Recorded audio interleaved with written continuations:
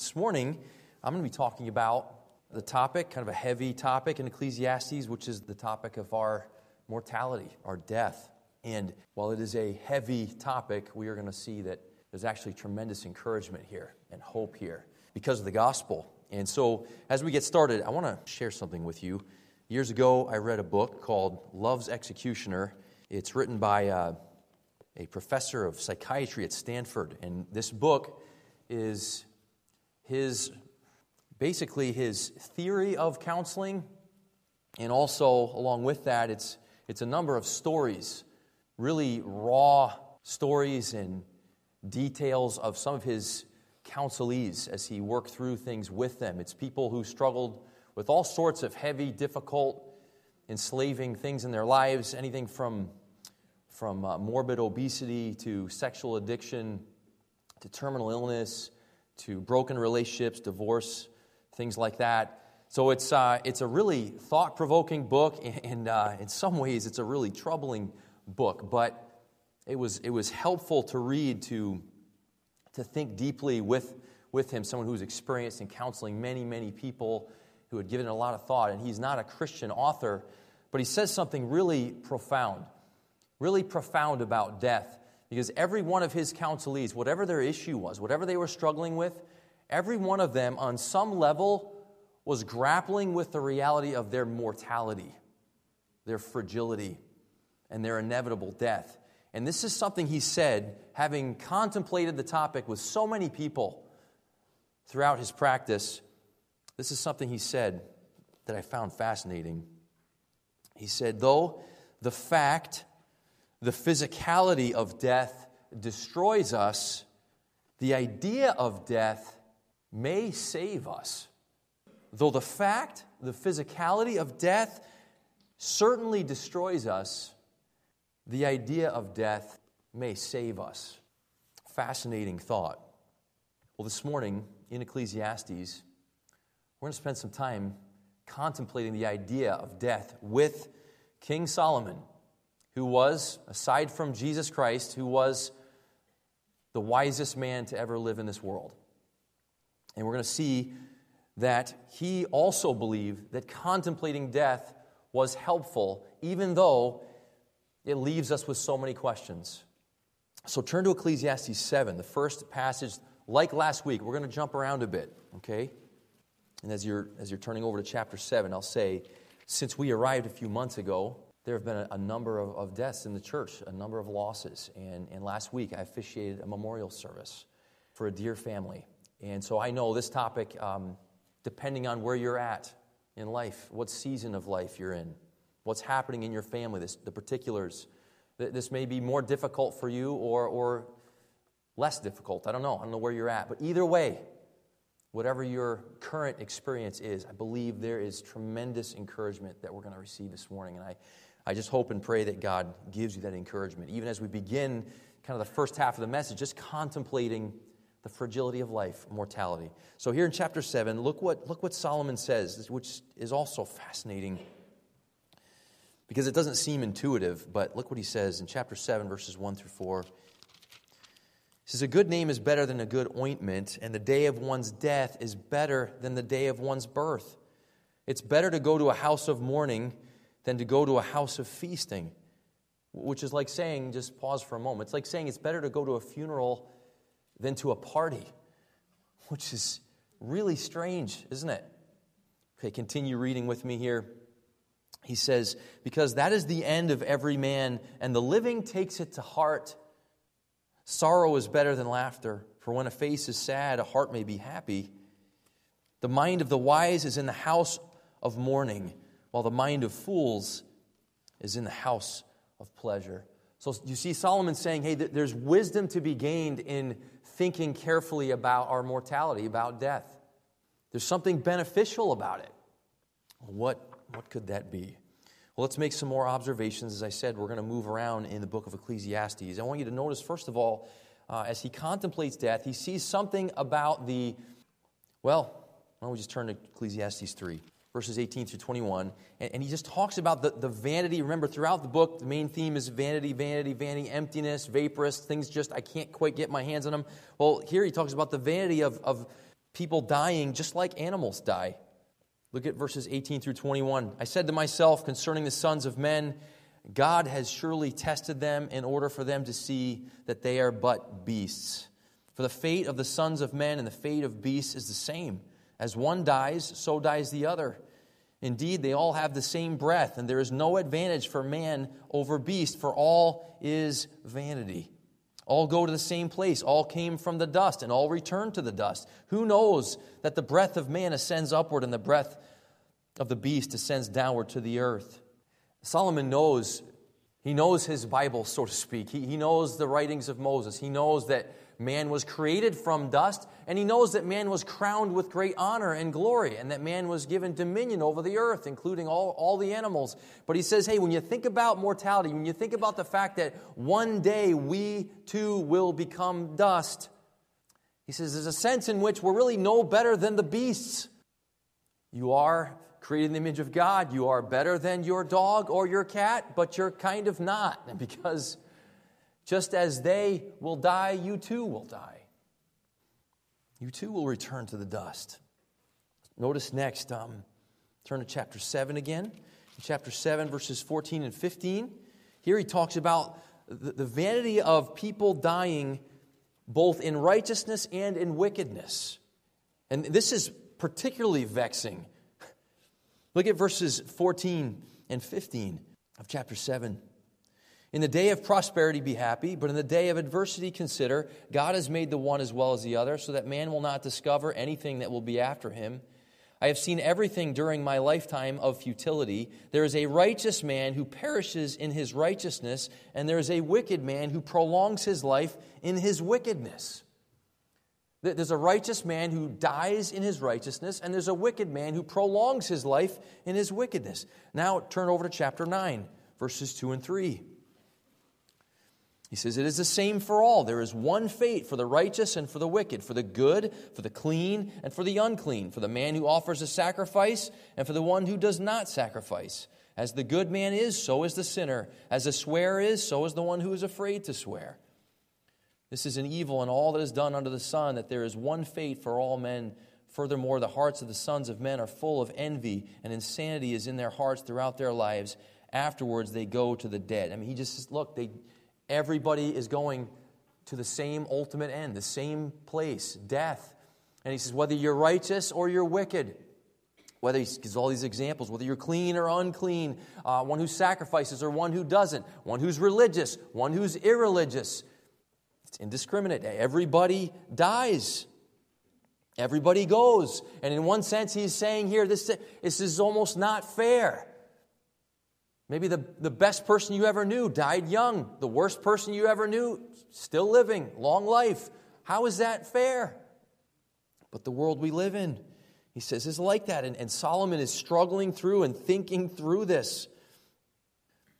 Death, the great equalizer. In chapter 7, back to chapter 7 and verse 17. I know we're jumping all around. This will keep you on your toes again this morning.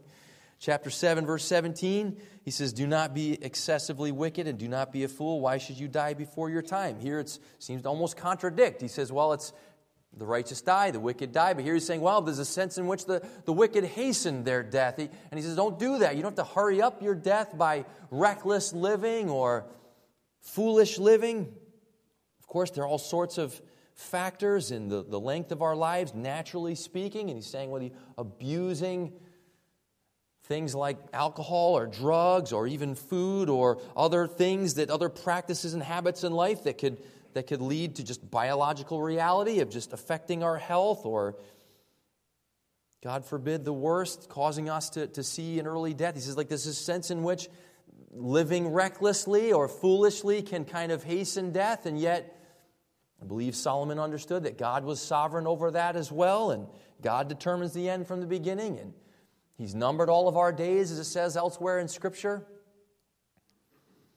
So these are the types of observations he's making. And we won't look at any more, but there are many that we could consider. But it's like these types of observations. And if we want to kind of encapsulate it, he's just thinking of this idea that we were created by God, originally from the dust. Of course, we are born via procreation, but Adam from the dust, and then to the dust we return. Maybe you've heard that expression sometimes spoken at Roman Catholic funerals, but from ashes to ashes, dust to dust. Maybe you've heard that expression, but it's this idea that we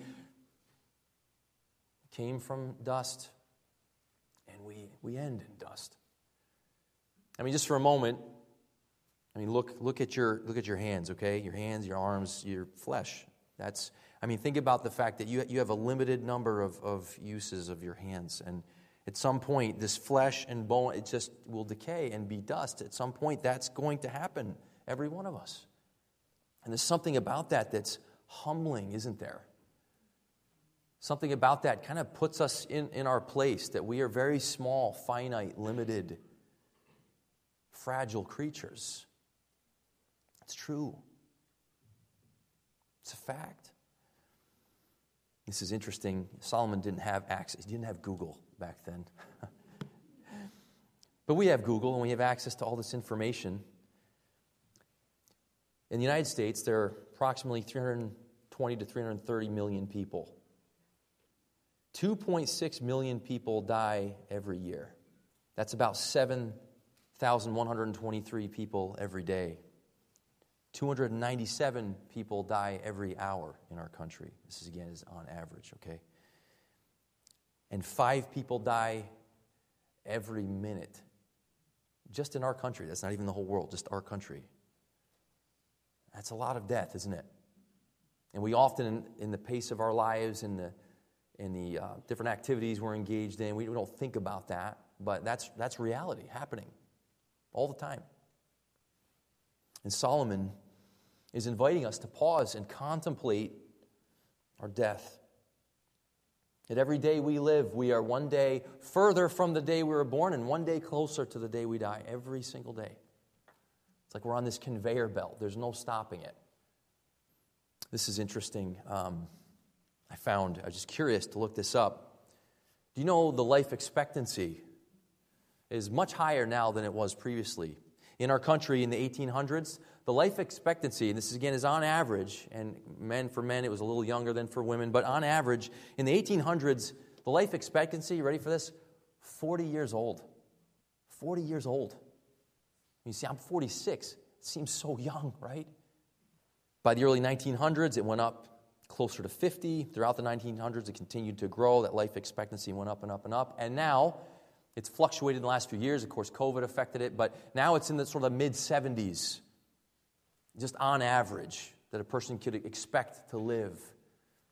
For one thing, it's interesting just to consider that's a lot longer. I mean, you talk about the 40s back in the 1800s, now mid-70s. And here's what's interesting about that. We can say, well, we've come a long way in terms of technological advancements, medical advancements. We can do more now than ever to preserve and prolong life, can't we? And that's a great thing. We're all thankful for that. That's good.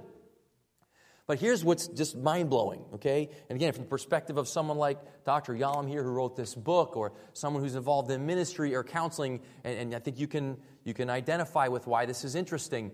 Like, never has the life expectancy been older, never have we lived longer, and yet never have we been more plagued by anxiety and depression than we are today. I mean, it's just an interesting correlation there. In some ways, we have it so good by comparison, relatively speaking, and yet we're still plagued by anxiety, fear, depression. And of course, that's on the rise, sadly, in our culture. It's on one hand, there's, and you may have noticed this, I've observed this, there's a lot of preaching of safety out there just in the world, just on TV and on the internet and talking with other people. If you listen to commercials these days, have you noticed a lot of commercials are saying things like, hey, our company is committed to keeping you safe. Have you noticed that? The word safety, have you noticed people saying, and I've myself said this, we used to say, have a good day. Now we say, stay safe, which is another way of saying, don't die out there. Don't die. Stay safe. On one hand, that's entirely appropriate, and we want to stay safe, and as Solomon just said, hey, don't be an idiot, don't be a fool, don't live, be wise, stay safe. On the other hand, we are so obsessed with staying safe that we're sick like mentally ill in our endeavor to stay safe. We may be, in one sense, safe, but in another sense, we are enslaved, not free. Jesus said it this way: whoever wishes to save his life, and it's literally to save his soul, whoever wishes to save his soul will lose it. But whoever loses his life for my sake will find it. Do you notice the contrast there? See, what it is we humans, from the very beginning, from the garden, we've taken upon ourselves the burden of sovereignty. I'm the sovereign of my life. I'm the author of my life. I have to control everything, even my mortality. I've got to manage it, and we're killing ourselves. So I think Solomon would say, hey, listen, think about it. Think about the things that eat you up so much, that just drive you crazy, the people that drive you crazy, the stresses of your life, the frustrations, the fears, the things that keep you up at night. What are those things? Somehow, some way, it connects to your preservation of yourself and your life and what's dear to you. And there's a sense in which God is inviting you through the gospel, ready for this, to just let go. To let go. Now, Solomon, we're going to keep thinking a little bit. We're going to talk about this hope. We're going to get more and more into that as we move along in the message. But just a little bit more of thinking. Now Solomon takes this turn. This is fascinating how he does this. I mean, I believe he's struggling. He keeps saying, this is all vanity. It's empty. Something's missing here. But then he starts to say, but hey, in light of this, since it's this way, hey, make the most of your life. I mean, kind of like says, like, celebrate your life. And so let me just show you that in a few places. Chapter 3, verse 22. He's talked about mortality. It's a passage we looked at earlier. It's the fate of man, just like the fate of animals. It all go to the same place. And after he says all that morbid stuff, he says in verse 22, I've seen that there's nothing better than a man should be happy in his activities, for that is his lot. For who will bring him to see what will occur after him? Hey, look, knowing you're going to die, hey, just make the most of your time. Just make the most of your activities. It's like the message on work last week. Just do your work and enjoy your work and do the best you can. He says that. Back to chapter 9, verses 7 through 10. There's where he talked about there's one fate for all. And here he says, hey, go then. In light of that, eat your bread in happiness. Drink your wine with a cheerful heart, for God has already approved your works. Let your clothes be white all the time, and let not oil be lacking on your head. Enjoy life with the woman whom you love all the days of your fleeting life, which he has given you under the sun. For this is your reward in life, and in your toil in which you have labored under the sun. Make the most of it. Enjoy your spouse. Enjoy your family.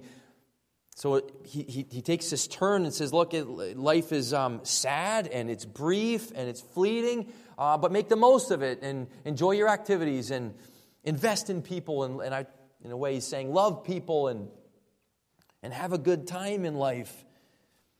But it's like, how do those follow? It seems like I just had this big word in my head. It's like a non sequitur, like logical, philosophical language. Like one doesn't follow from the other. How do you get there? And I think in part he gets there because he knows, look back, actually ahead to chapter 12.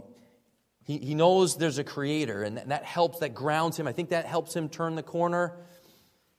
But we can go even farther down this hopeful path than Solomon at his time could, because we know more, and we're going to get there in a second. But look what he says. Chapter 12, remember also your Creator in the days of your youth, before the evil days come and the years draw near, when you will say, I have no delight in them. He says, remember your Creator. Remember that you have a Maker who gave you life. And then he goes through and uses this vivid imagery just to describe the demise of man before the sun and the light and the moon and the stars are darkened and the clouds return after the rain, the day that the watchmen of the house tremble and mighty men stoop, the grinding ones stand idle because they are few, and those who look through the windows grow dim. And then just jump down to verse 7 there. Then the dust will return to the earth as it was, and the spirit will return to God who gave it. Vanity of vanity, says the preacher, all is vanity. And he ends on this note in verses 13 and 14. The conclusion then, when all has been heard, is fear God and keep His commandments, because this applies to every person. For God will bring every act to judgment, everything which is hidden, whether it is good or evil. So this kind of final conclusion. Okay, do you have a Creator? You're mortal. He's immortal. Fear Him. Keep His commandments. Guard them. Treasure them. And he says, and in the end, God will bring every act to judgment, everything which is hidden, good or evil. There's a final analysis, and God is over that. That's what he says. That's how he concludes. And I got to be honest, as I read and think through this, it leaves me hanging a little bit. It's like, how do you go from how horrible all of this is, and how fragile we are, and death is inevitable, and death affects the righteous and the unrighteous, and the clean and the unclean, and just like the animals, you're going to die. And on the way to church this morning, we saw at least, 3 or 4 different dead animals, roadkill, just death, reminders of death everywhere. He's like talking about these morbid, unpleasant things, and then he says, well, and make the most of your life and enjoy your activities and enjoy people. It's still something in me just struggles, but I think in progressive revelation, God is helping us see more and more clearly. He allows us to think with Solomon, but there's more. So turn to John.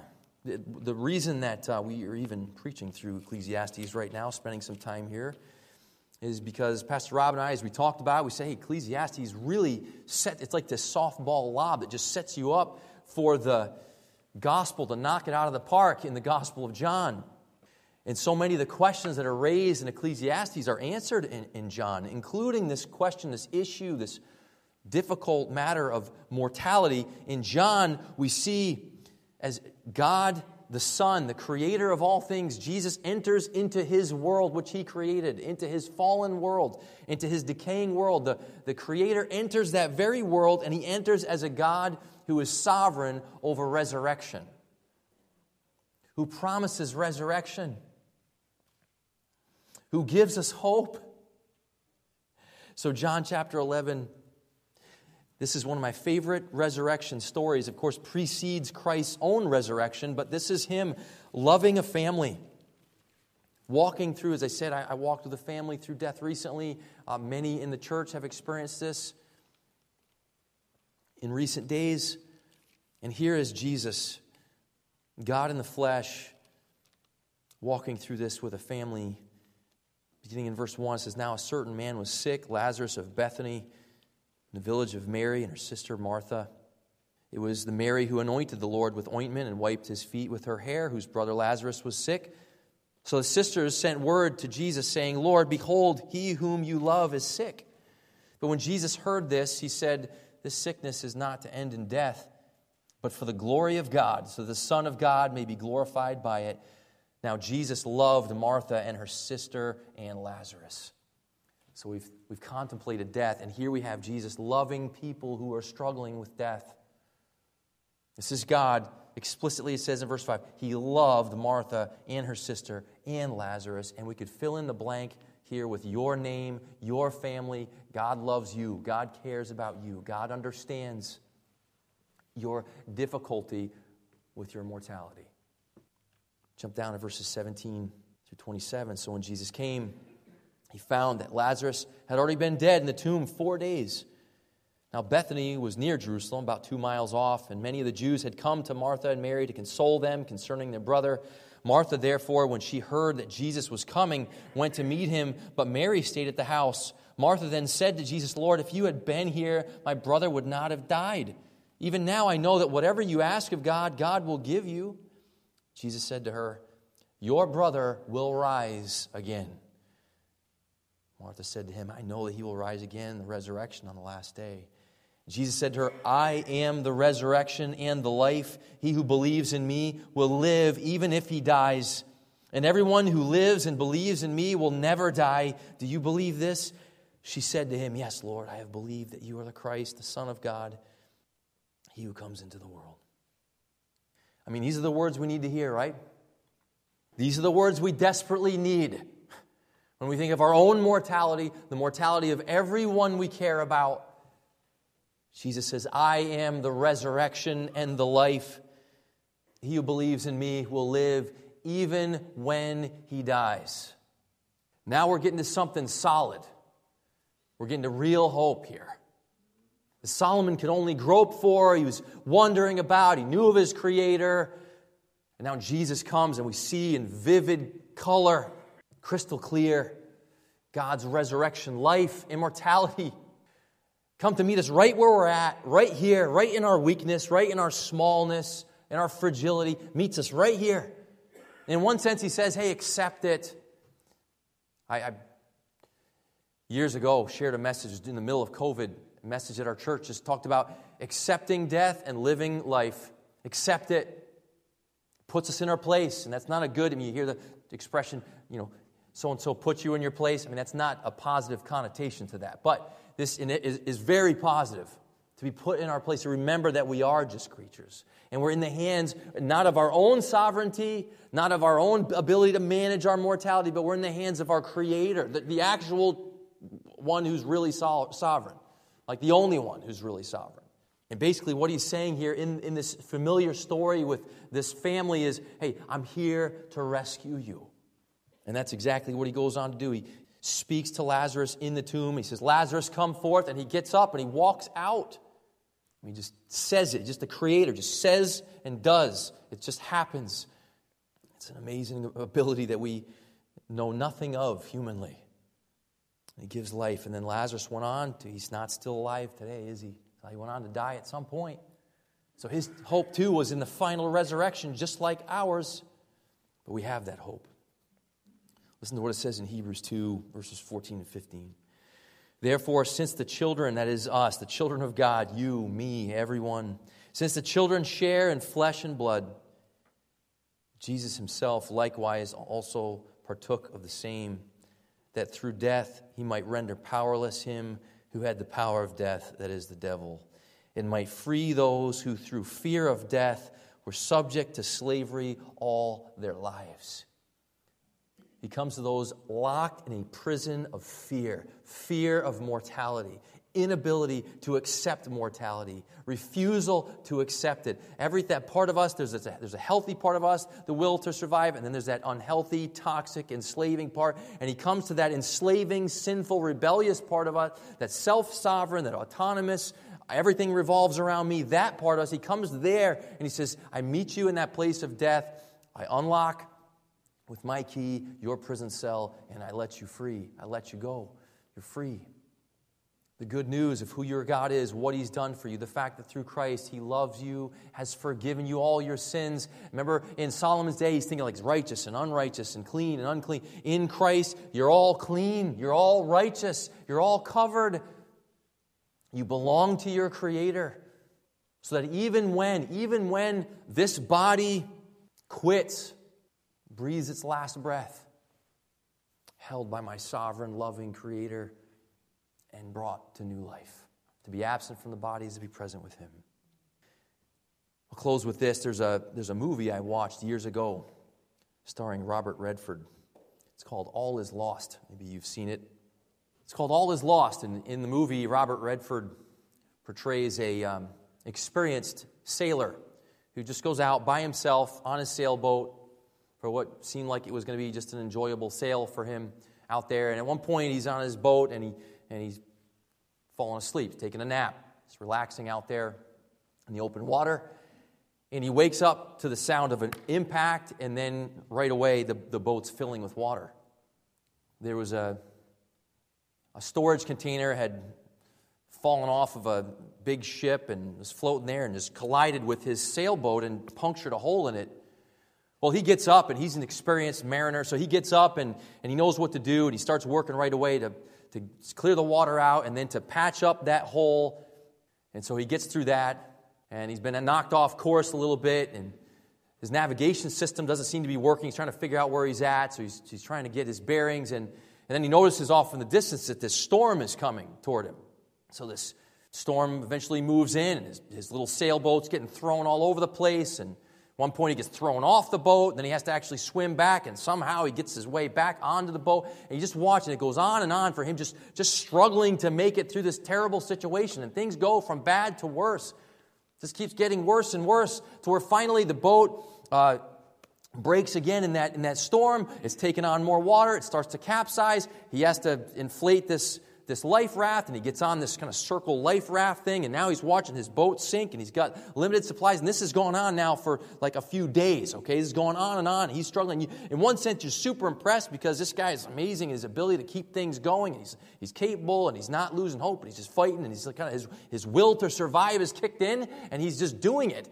But things still don't work out for him. I mean, at one point, I remember this scene vividly, he's on his little life raft, And he's trying to fish because he's starving. He's run out of food. So he's fishing, and he's reeling a fish in. Just as he's about to get to his raft, a shark comes and eats it, which is like bad day, okay? Like, one, it just ate your fish. Two, now you know there's a shark right near you. And not only is there one, but it gives you some footage from underneath. You see there's just sharks swimming around his life raft. If that's me at that point, I don't know, I just jump out of the boat, just take me. I'm done. Like, I just looked at my brother Brad out there. Says, Pierce's, we're not very strong. In these situations, I would have tapped out probably day one in that situation. But he just keeps going and going, and there's he sees a big ship off in the distance going. He's like, oh, this is... So he lights a flare, and the ship just goes... Time goes by. Now it's nighttime. It's dark. He's out there on that little raft floating and sees another ship. And he doesn't have a flare anymore. And somehow he starts this little fire. He literally sets his lifeboat on fire. This is his last ditch effort. It's like, I got to get their attention. So he lights that raft on fire, hoping they will see it. And they just continue. The life raft deflates, and he just drops into the water. And you watch him, he's just floating on the surface. And eventually, he just lets himself sink. And it just shows his body just sinking down into that deep ocean, darkness, blackness. And he's done. Until this little ray of light shines through the surface of the water. I'm not crying for Robert Redford, by the way. But because of the analogy, which I think you're following. This light shines through the water, and it quickens him for a moment, so he snaps out of it, and he swims up, and this arm reaches down and just pulls him out of the water. Listen, even when all is lost for you, it isn't. We all lose everything in the end, and we don't. We gain everything. Because there's eternal life. Because there's a God who loves you, who created you, who is sovereign over you, who cares for you, and who promises you, says, if you believe in me, you'll live even when you die. And that is good news, isn't it? That's good news. That's awesome. And maybe if we can hear these words of hope, encouragement, and be reminded of who our great God is, maybe we can experience some more freedom from that enslaving need to preserve our lives. Maybe like Solomon, we'll be able to live our lives a bit more with some lightness and some enjoyment, maybe even some humor as we await our final day, knowing that even when that day comes, even when we perish, we have everlasting life because of our great God. I'm going to stop crying and pray here. I'm going to try. Let's pray and give thanks to our great God. Father, thank you so much for the hope we have because of who you are, who your Son Jesus is for us, the resurrection and the life. There's so many reminders of our inevitable death, and God, we don't like them. You know that. We don't like illness, pain in our bodies. We don't like watching our loved ones suffer or worse, die. It grieves us. It makes us feel empty. Sometimes it makes us feel angry at you even. And in all this darkness, which we would be stuck in, you shine your light. You speak truth. You tell us you're our creator, you're our maker, that everything we have is from you. And though we've all rebelled against you, though we've all gone our own way, though we've all invited immeasurable hardship into our own lives through our own sin and our own hate, though we've all done that, though that's true, you love us.